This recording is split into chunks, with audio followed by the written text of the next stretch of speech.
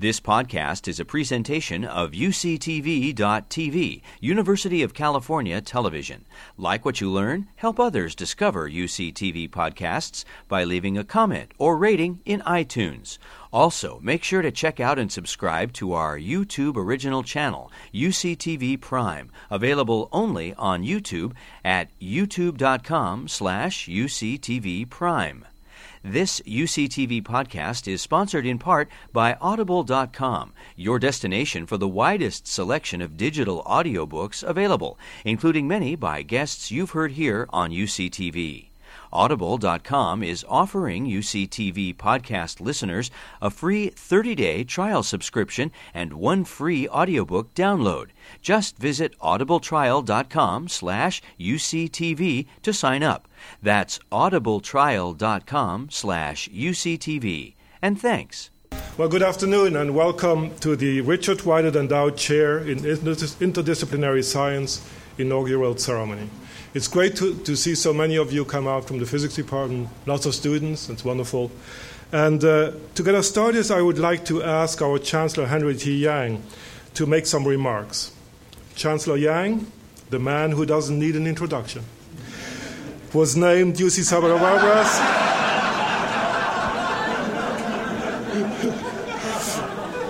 fifth Chancellor in 1994, so I'll keep it very short now. So I'm jumping all the way down.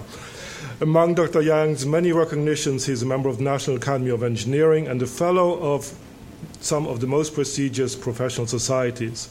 He has served on scientific advisory boards for the Department of Defense, U.S. Air Force, U.S. Navy, NASA, and the National Science Foundation, and he is current chair of the Association of Pacific Rim Universities and a past chair of the Association of American Universities. He serves on the President's Committee for the National Medal of Science and the Kavli Foundation Board. And if that were not enough, he continues to teach an undergraduate course every year.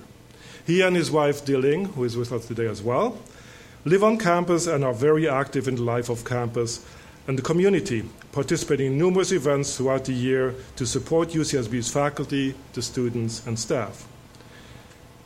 In 2001, Henry and Diling Yang were named honorary alumni of UCSB. Now, Chancellor Yang.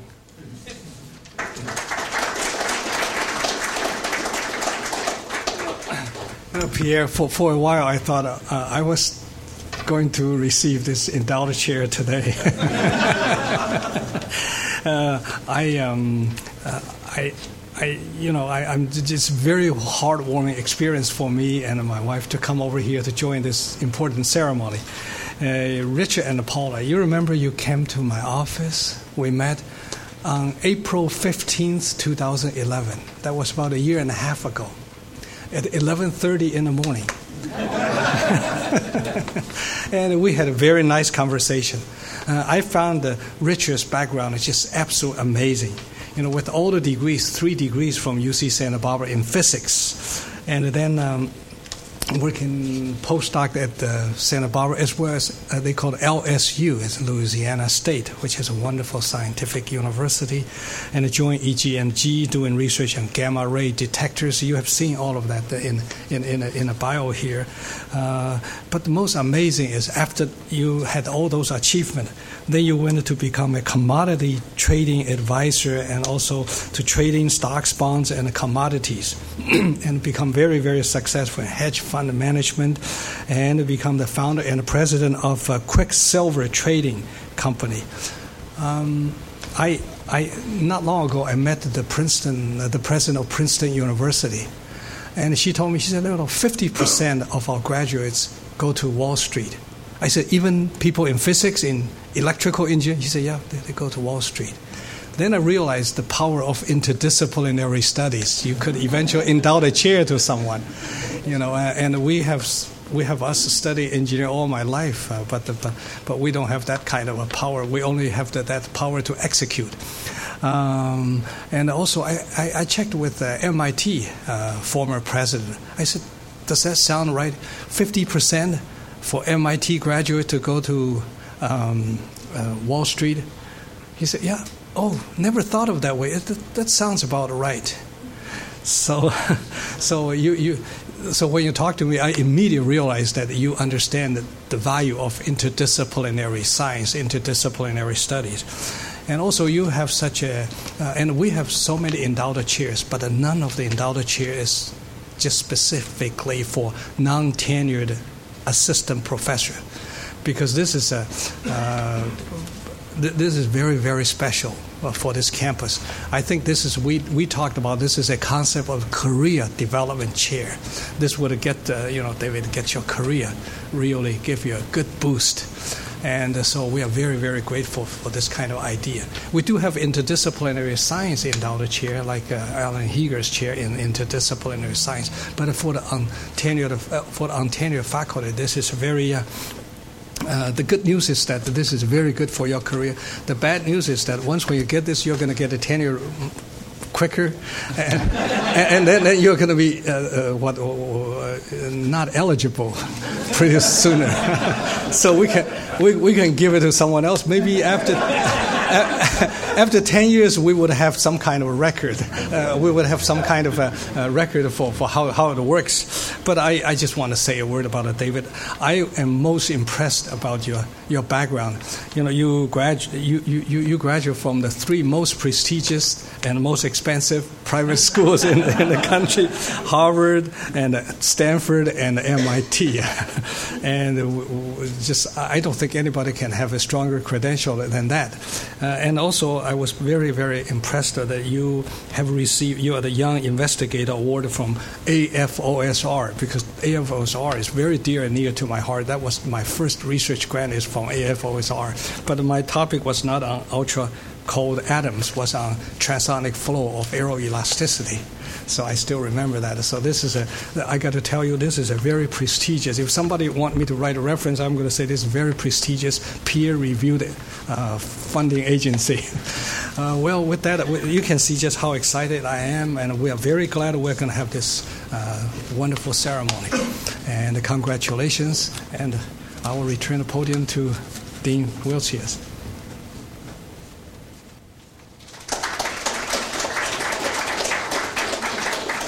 All right, thank you, Dr. Yang. So we are honored to have with us our guests and our generous donors, Richard and Paula Whited. Can you wave? Just right in front. To share in the celebration of the appointment of David Weld to the Whited Endowed Chair in Interdisciplinary Science. I met Richard and Paula in fall of 2010. Just about 2 years ago, to the date almost. And they expressed their intention to make an impact in the sciences that honored the early research Richard and his good friend Mel Manelis. Is Mel here? There's Mel Manelis. Conducted while PhD students at UC Santa Barbara, but also something that paid tribute to the advances in interdisciplinary research. Richard was keen on filling the chair with a young, talented assistant professor early in their career. My charge as Dean of the Sciences was to find just the right candidate and to fill this prestigious chair with the assistance of Omer Blaise, who is right here, the chair of the Physics Department, and we found David Weld. Let me tell you a little more about Richard and Paula before coming to David. Richard, as you heard, got all his 3 degrees in physics here at UC Santa Barbara. In 1969, he got his PhD in the area of ultraviolet spectroscopy under the direction of Dr. Bill Walker, one of the pioneers of physics here at UCSB. Now, mind you, the late 60s were heady days for this campus. And I don't mean the student unrest, but I'm referring to the building of what is now known as Broider Hall, which started in 1967. So Dr. Whited did his work in the first science building on this campus, which is now Webb Hall, the home of earth science. Richard's wife, Paula, she received a BA from UCLA, studied anthropology at the University of Helsinki, and obtained a registered nurse diploma from the Los Angeles County USC Medical Center. Richard and Paula currently reside in Santa Barbara and have 2 children, Tanya and Daniel. And in addition to their dedication and generosity to UC Santa Barbara and the sciences, they also support Catholic charities and the Environmental Defense Center. They are frequent visitors to campus, and you can see them enjoy long walks through the campus.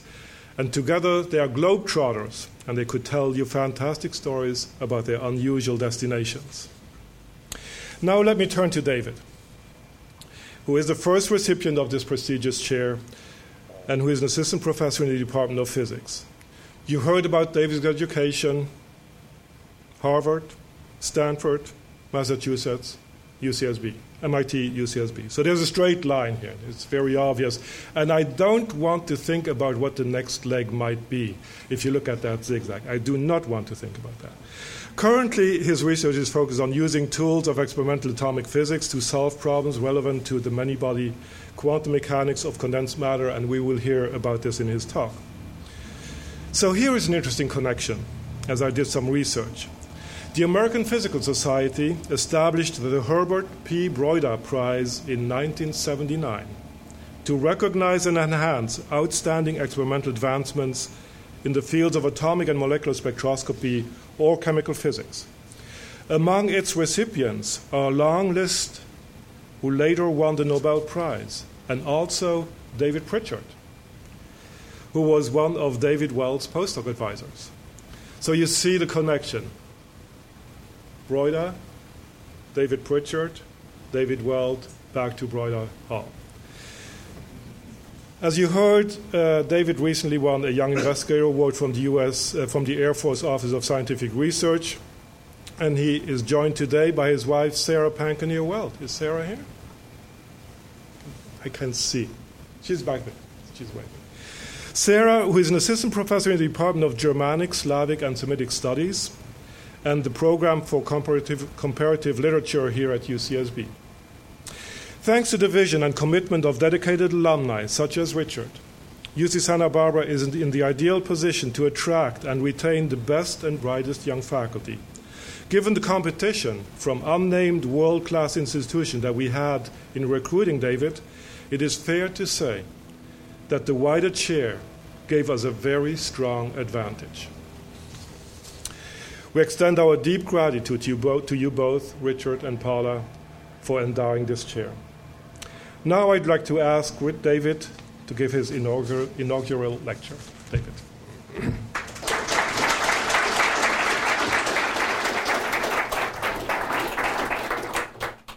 So thank you very much, Dean Miltius and Chancellor Yang, and thank you especially to Richard and Paula for making this all possible. I'm happy to have completed that cycle and to have ended up in Broida. What I'm going to talk to you about today is the main subject of my research at UCSB, which is cold atom quantum simulation.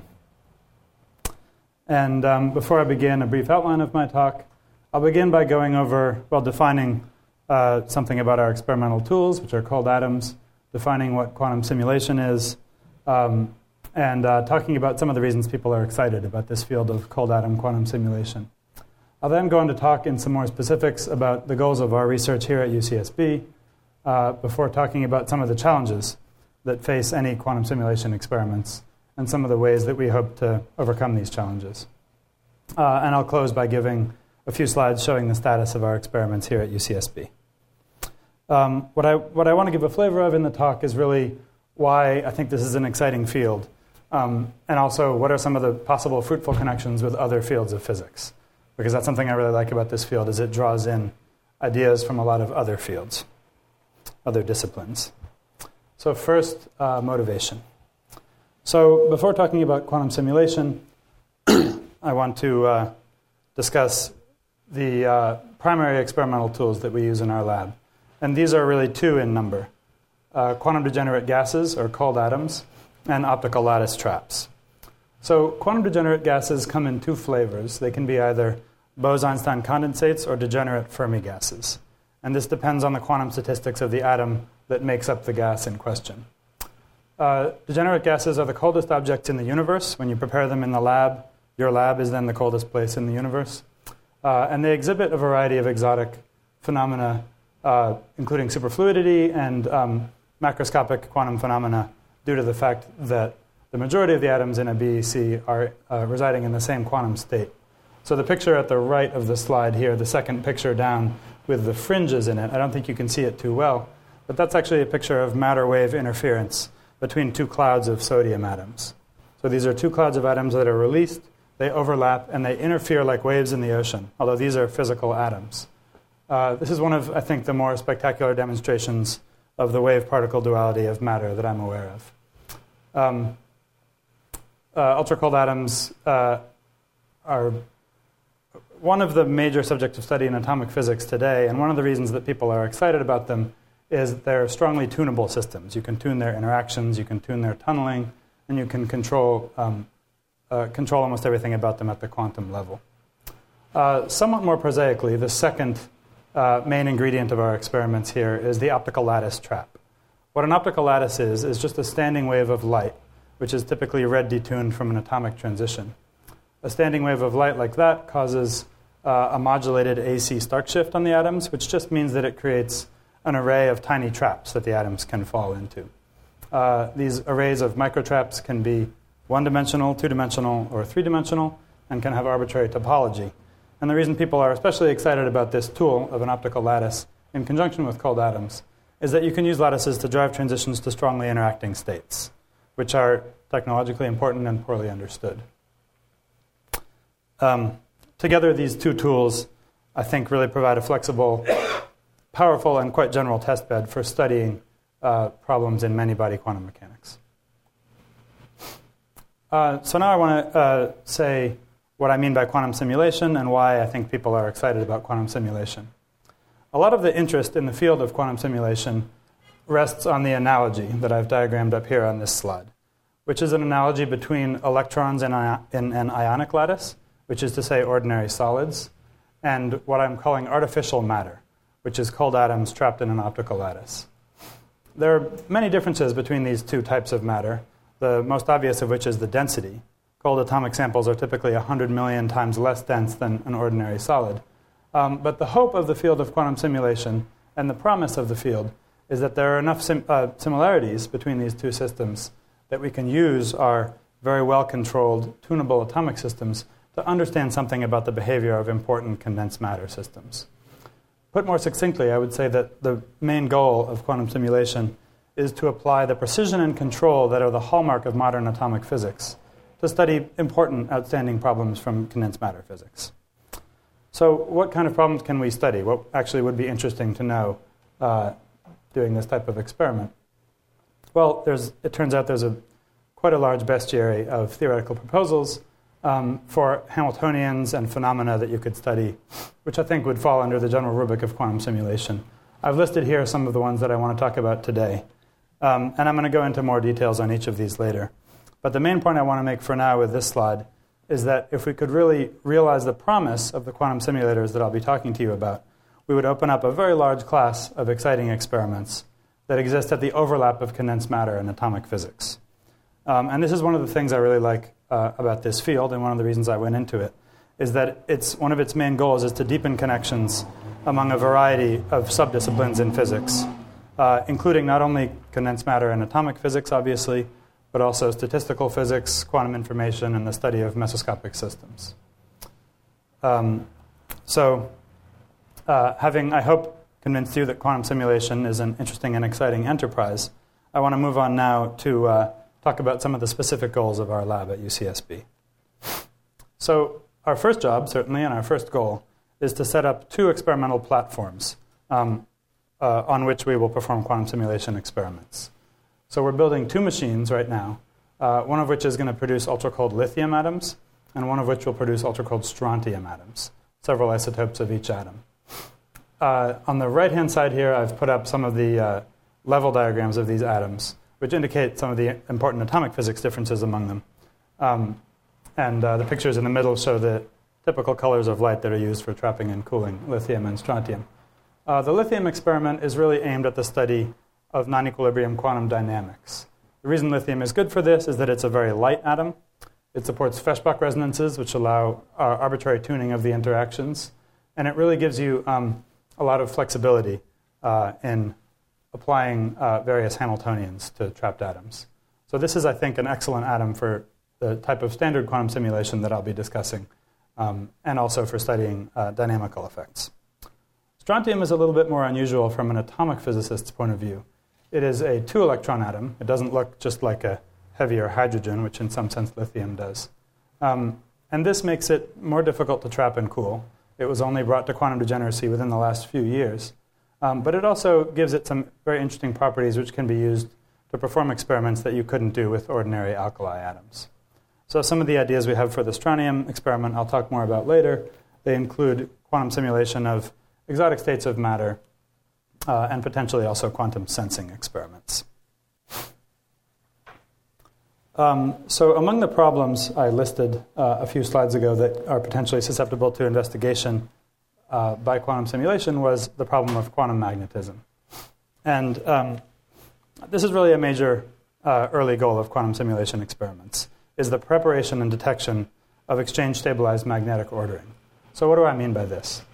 Well, the Hamiltonian that describes cold atoms in an optical lattice hopping and interacting with each other is called the Hubbard model. And it's a well-known fact that the Hubbard model, under the condition of half-filling, which just in our case means one atom per lattice site, can be transformed to a Heisenberg model, which describes nearest neighbor spins with nearest neighbor spin-spin interactions.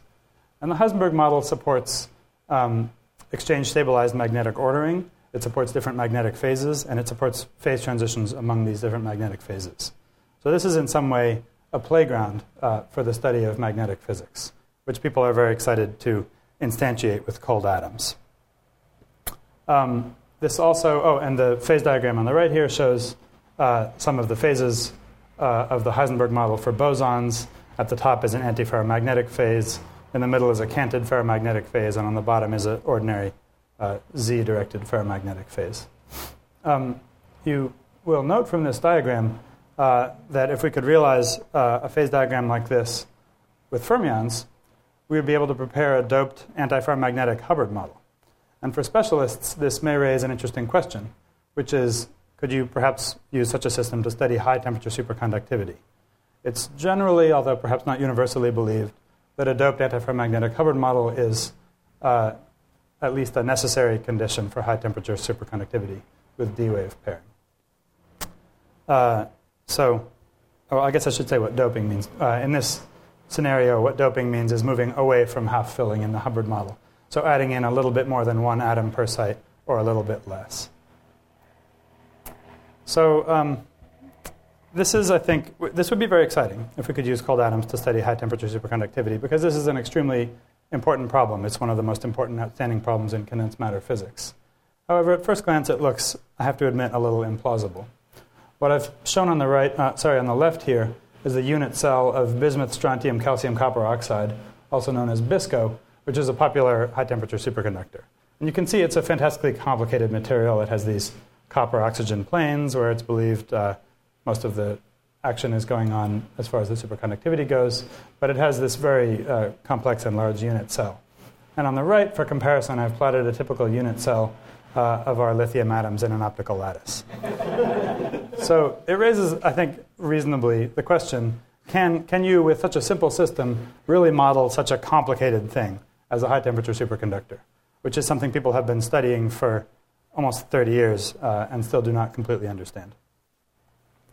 And the somewhat surprising answer, at least as far as I understand it, the consensus among high-TC theorists, is that you can hope to make interesting, to answer interesting questions about high-temperature superconductors just based on an antiferromagnetic Hubbard model that you dope away from half-filling. So this is from a Review of Modern Physics paper a few years ago, where they say, and they allege that this is a general consensus in the field, that the physics of high-TC superconductivity is the physics of a doped Mott insulator.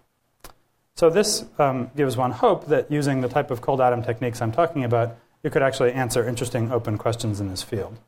And the type of open questions that would be interesting to answer are, first of all, does D-wave pairing result from simply preparing a doped antiferromagnetic Mott insulator? One of the benefits of cold atom quantum simulation is you know you have nothing else going on apart from the cold atoms. Their interactions are perfectly understood. So there's no ingredients you're missing here. So if you find that this results in D-wave pairing, you really know that you have the source of the pairing. Going beyond that, if one was able to prepare D-wave superfluids in a system like this, it would be interesting to investigate the nature of the mysterious pseudogap phase, which remains controversial and persists up to room temperature in the high-TC superconductors. And on a much more practical level, the goal of, I think, essentially all investigations of high-TC superconductivity is, could we get another factor of 3 in the TC? This would bring the TC of high-TC superconductors up around room temperature, and this would really lead to some very transformative technological applications. So the applications of improved high-temperature superconductivity would be so wide-ranging I haven't even attempted to summarize them, but just to touch on one example of hundreds, about 6% of the energy budget of the United States is spent warming up resistive power lines. So superconducting power lines are actually, in fact, being installed in some urban areas because that's such a large expense that it makes sense to have lossless transmission, even with all the overhead associated with preparing a superconductor at liquid nitrogen temperatures. If you could have a higher critical temperature, of course, that would be attractive on a national scale. Potentially, all these questions about high-temperature superconductivity are answerable by simulating the TJ Hamiltonian, which I've written down here below, which essentially describes a Hubbard model away from Hough filling. And this is something that we believe we can prepare with cold atoms.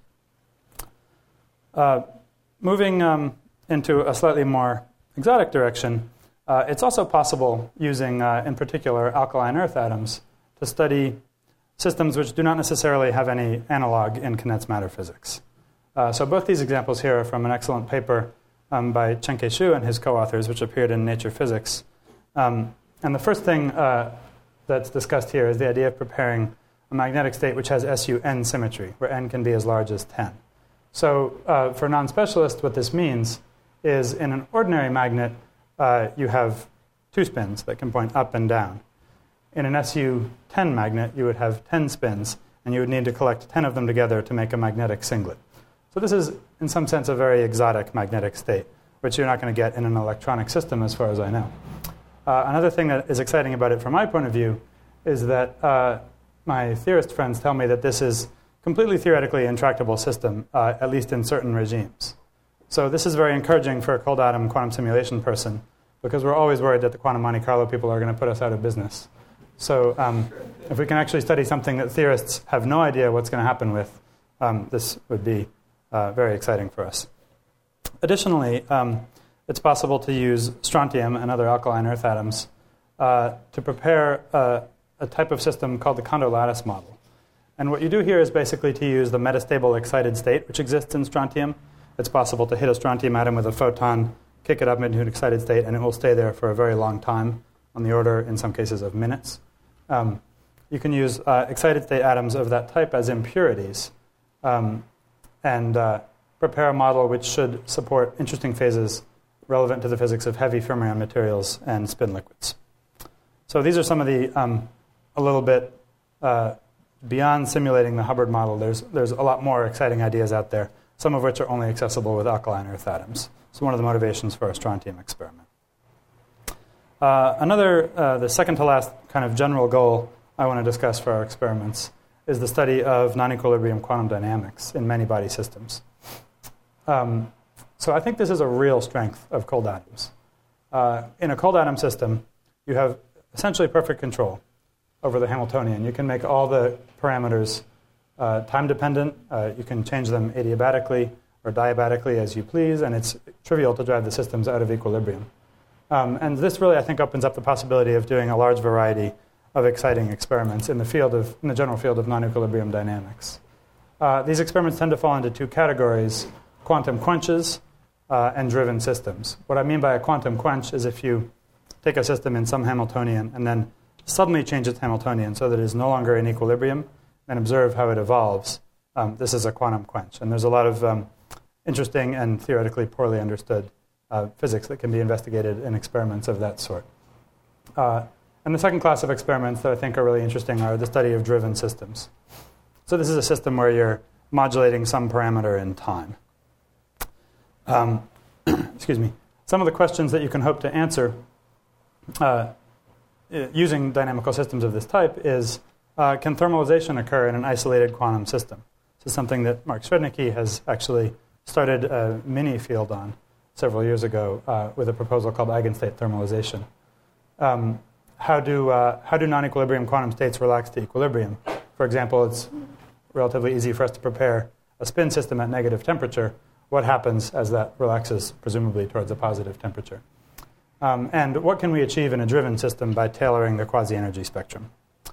So among the applications of this type of experiment are the potential investigation of non-thermalizable states of matter and energy transport mechanisms in many-body systems, and possibly also the mitigation of decoherence in quantum information systems. I think there are also some possible interesting connections that can be made to the field of spintronics here. The final set of goals that I want to discuss before going on to talk about the challenges facing quantum simulation is the study of topological phases. So this is a very hot topic in condensed matter physics right now. And there are two main areas of attack that my group is planning to make on the study of topological states of matter. So the first one is based on the driven systems that I talked about on the last slide. So if you drive a system, in other words, if you modulate a parameter of the Hamiltonian of a system, the system is no longer symmetric with respect to time translation. And what this means is that the system no longer conserves energy. However, in a similar way to how a spatial lattice leads to a structure called quasi-momentum, a modulated system like this has a parameter called the quasi-energy. And it turns out that winding of this quasi-energy can lead to a topological structure which doesn't have any parallel in ordinary steady-state condensed matter systems. So the idea here, which is not my idea, it's the idea of some of the very smart guys at the bottom of the slide there, is to drive topological phase transitions by varying parameters of a time-dependent Hamiltonian. And the little cartoon over on the right-hand side of the slide there shows one of the ideas, which is to take a hexagonal lattice and modulate the hopping elements in this cyclic way to drive a topological phase transition. Another idea involves strontium, and it involves the preparation of a state of matter which has not been observed in condensed matter systems, which is an antiferromagnetic topological insulator. This is a topologically distinct state from the topological insulators that we observe in bismuth selenide and related materials. And it is believed that it can be prepared, again, using those metastable optically excited states which exist in strontium. And for this and a number of other related states, it may be that cold atoms represent the only way to observe them, that you would not ever see this in a condensed matter system. Okay, so that was what I wanted to give a flavor of in the goals section of the talk, was some of the ideas we're excited about going with these two machines that we're building. Now I want to get a little more practical and talk about some of the challenges that face the type of experiments we want to do. And there are two main challenges. One of them is achieving the requisite temperature scales to observe the physics we want to observe and to make the measurements we want to make. And the other one is detecting the ordering and the particular phenomena that we're trying to prepare in our quantum simulator. So in some sense, these are the same challenges that an ordinary low-temperature condensed matter experimentalist faces. And this suggests the idea of adapting some of the solutions that condensed matter experimentalists have developed over the last 100 years. And I hope I'll be able to convince you that this is, in fact, a good idea. So certainly the most important problem facing any quantum simulation effort is the problem of temperature scales. So what I've plotted on this slide is our length, density, and energy scales in two different systems. On the left, you have YBCO, yttrium barium copper oxide, which is another high TC superconductor. This is a real solid which exists and has a transition temperature at about 90 degrees. On the right is a typical cold atomic system, which consists of rubidium trapped in an optical lattice with a period of 1 micron. You can see there's a vast difference between the scales of these two systems, in particular the density and all the energy scales. But the number I really want to draw your attention to here is the one at the lower right. The Néel temperature is the temperature at which antiferromagnetic ordering is destroyed. So for the real material, for YBCO, the magnetic ordering is destroyed at room temperature. For the cold atomic system, the ordering temperature above which you would not observe an ordered magnetic state is 200 picokelvin. So this is a low temperature even for cold atomic physics. And in particular, this is a lower temperature than has ever been observed in any system. So this points up a real necessity for the field of quantum simulation, and I think this is the major challenge facing the field right now, is that we need to develop new cooling techniques to overcome this obstacle. This should not make us lose hope, however. The history of atomic physics over the last 50 years is a history of the development of cooling technique, a top cooling technique, which ultimately, piled all together, allow you to create a quantum degenerate gas. Atomic physicists have a repertoire of standard techniques, which are really awesome, but still are considered essentially workhorses of the field, and which allow one to routinely achieve temperatures on the order of 100 nanokelvin, or perhaps a bit below. It turns out this is not enough. We need to invent more techniques for cooling these systems. And I'm going to talk about one of these techniques today, which is gradient demagnetization cooling, but we have a number of other ideas. And this is one of the main areas of study for my lab, as well as the quantum simulation goals discussed earlier, is the study of new cooling techniques to try to really enable some of the promise of this field. And one thing to note here, of course, is that many of the cooling ideas I've listed here are essentially adaptations of techniques that exist in condensed matter physics. So this is really making use of some of the symmetries between these two fields, if you will. Spin gradient demagnetization cooling is something that we developed shortly before I came to UCSB when I was still at MIT. And this is, loosely speaking, analogous to adiabatic demagnetization refrigeration, which is a common technique in low-temperature condensed matter physics. The idea of our version, spin gradient demagnetization cooling, is to prepare a mixture of two spins in a strong magnetic field gradient. So the spins migrate to opposite sides of the sample, spin up on the left, spin down on the right. And then to adiabatically reduce the applied gradient. This has the effect of compressing the energy spectrum of the spin excitations. And if you do it adiabatically, you have time for entropy to redistribute among the different degrees of freedom of the system. What this allows to occur is that the spin degrees of freedom can absorb entropy from the kinetic degrees of freedom and lower the temperature of the entire system. I think this is a nice example of intellectual cross-fertilization between condensed matter ideas and atomic physics experiments. And after we came up with this idea, we tried it out on our machine, and indeed we found that we were able to produce very low temperatures on the order of 350 picokelvin. So this was exciting because it was the lowest temperature ever produced in any system at that time. However, it still lacks a factor of 2 of the nail temperature in the system, which, as you will recall, is 200 picokelvin. I wouldn't say the technique is near its fundamental limits. The main limitation we had here was due to the high mass of rubidium, which was the atom we used at that point. So the other, apart from temperature, the other main challenge I discussed was the problem of readout. Essentially, how do you measure what you have in your quantum simulator? And I want to talk about one technique that we recently developed, again in the MIT group, which allows the detection of incipient or partial spin or density ordering in a sample. And this is lifted wholesale also from condensed matter physics. So this is a technique of Bragg diffraction, which is perhaps the central workhorse technique of condensed matter experiment in the last 50 years. And on the left here, I've cherry-picked 2 papers, both of which won the Nobel Prize, which use Bragg diffraction to study various systems. On the left is the first detection of antiferromagnetic ordering in a solid, which used Bragg diffraction of neutrons. And on the right, I think probably everybody recognizes Watson and Crick's paper determining the crystal structure of DNA. So we decided to try to apply this technique to our cold atom mod insulators. And because the densities of these systems are 100 million times smaller than the density of a typical solid, you need probes that are about 1,000 times longer in wavelength. So instead of using X-rays and neutrons to do the diffraction, you can use optical photons, which is actually very convenient for us. So we observe the little blue picture with the red dot in the middle of it there is actually a Bragg peak diffracting from the 100 plane of an atomic mod insulator. And we find that the intensity of that diffracted peak depends upon the actual spread of an individual atomic wave function on a lattice site. So this allows us to measure a Heisenberg limited wave function of a single atom sitting on a lattice site collectively for the entire sample. This is very nice, and the fit to theory is also pretty good here. That's a parameter-free fit. But there's also things you can do with this technique which you cannot do in a condensed matter system.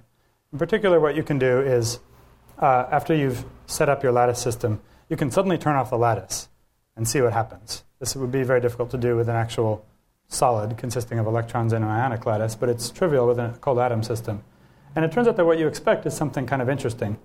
If you take a matter wave that has some phase coherence, which you expect in a number of ordered samples, and you drop it out of your lattice, you expect a periodic rephasing to occur, which I've tried to indicate with that black and white picture at the upper right. That shows something called the Talbot effect, which in optics is this rephasing, which is essentially self-imaging of an optical grating. It turns out that we observe these revivals, and that their decay is an excellent measure of the correlation function of the initial state of the system. So we believe that we can use this not only to study spin and density ordering, but also to study nearest neighbor and next nearest neighbor correlations in a system, which could be very interesting for some of our non-equilibrium dynamics experiments. I want to close now quickly by discussing the current status of our lab at UCSB. So we have a new lab in Broida Hall. The renovations were completed at the end of last month, and we moved into the lab last week. Here are a couple pictures of it. We have space for these 2 experiments, the lithium and strontium experiments, along with maybe a little bit more stuff in these nice individually temperature-controlled enclosures. And I encourage anybody who's interested to come by and visit while it still looks tidy. Thanks to the generosity of David Cannell, who lent us some space in his lab for the summer while we were waiting for our renovations, my students and postdoc have been hard at work building up various parts of the machine, which you see in these different pictures. In the center there, you see the SolidWorks design of our central vacuum chamber, which is currently under construction at the UCSB machine shop. When the machine is done, we hope that it will look something like this. This is the machine that I worked on at MIT, which was rubidium in an optical lattice. So you can see these are relatively complicated experiments, but they still do fit on a tabletop, which is something I like about them. So I want to conclude now. I hope that I convinced you that quantum simulation can address interesting and hard problems, many but not all imported from the field of condensed matter physics. I certainly also want to point out that major challenges remain facing this field, chief among them the problem of temperature. But there are interesting solutions that exist, and there are things that we're working on to meet these challenges. And I think that a lot of really exciting possibilities are within reach. The field of cold atomic physics is, I think, really expanding and increasing its overlap with condensed matter physics as well as other fields. And at the overlap of those fields, we hope to use the precision and control of ultra-cold atomic physics to study important, outstanding problems of many-body quantum mechanics. I want to conclude by thanking everybody on this slide, our funding agencies, both at UCSB and at MIT, the MIT group, and much more importantly, the UCSB group, and most importantly of all, Richard and Paula, whose generosity has enabled and is continuing to enable a lot of this work. Thank you.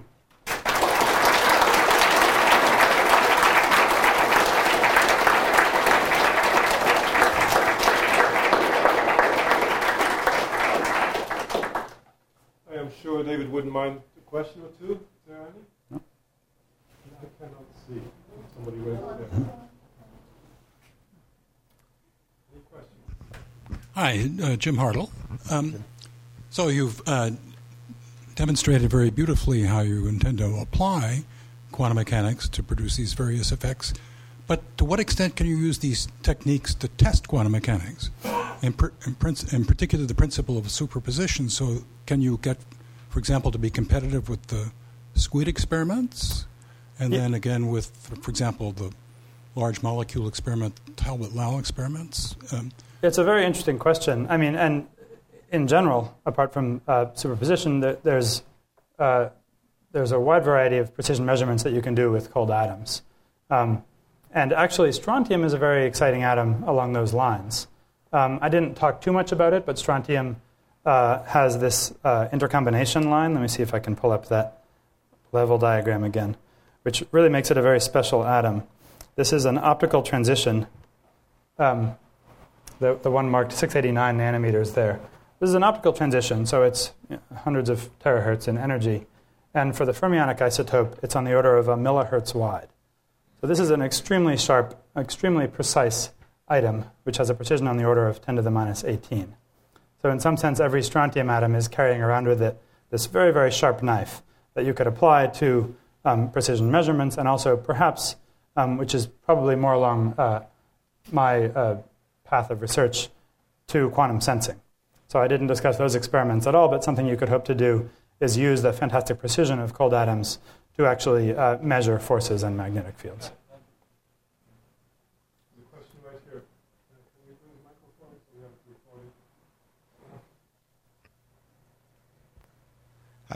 recorded? Hi, great talk, David. Could you say a little bit about the connection between these kind of precisions, like you were just talking, and atomic clocks?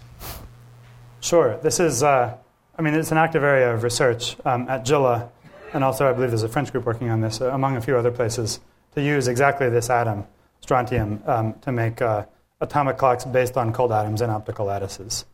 So these guys are, these experiments are really becoming heroic. At this point, one of the main limitations is AC Stark shifts due to black body radiation in their chamber, which is something that we never have to worry about. But when you're down at that precision, that's the kind of problem you run into. But yeah, people are working with this exact atom for that exact application. Any other questions? Maybe I have one. In terms of possible applications, could you talk about the connection to quantum computing or quantum information processing? Sure. People are definitely very interested in cold atoms for quantum information processing. The thing that's, I would say their virtue is the same as their vice. They're very, very weakly interacting systems. And this means they have very long coherence times. So this makes them very appealing, for example, for use in a quantum memory in some architectures. On the other hand, they also have very, very slow gate times for the same reason.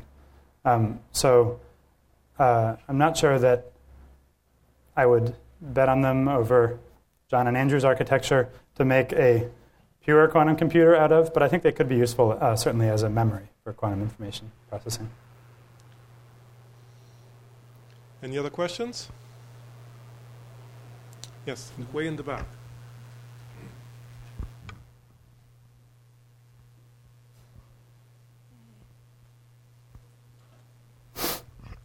It's kind of a general question. I was just wondering what the most challenging aspect of your day-to-day experimental work is when working with these kinds of experiments. Great question.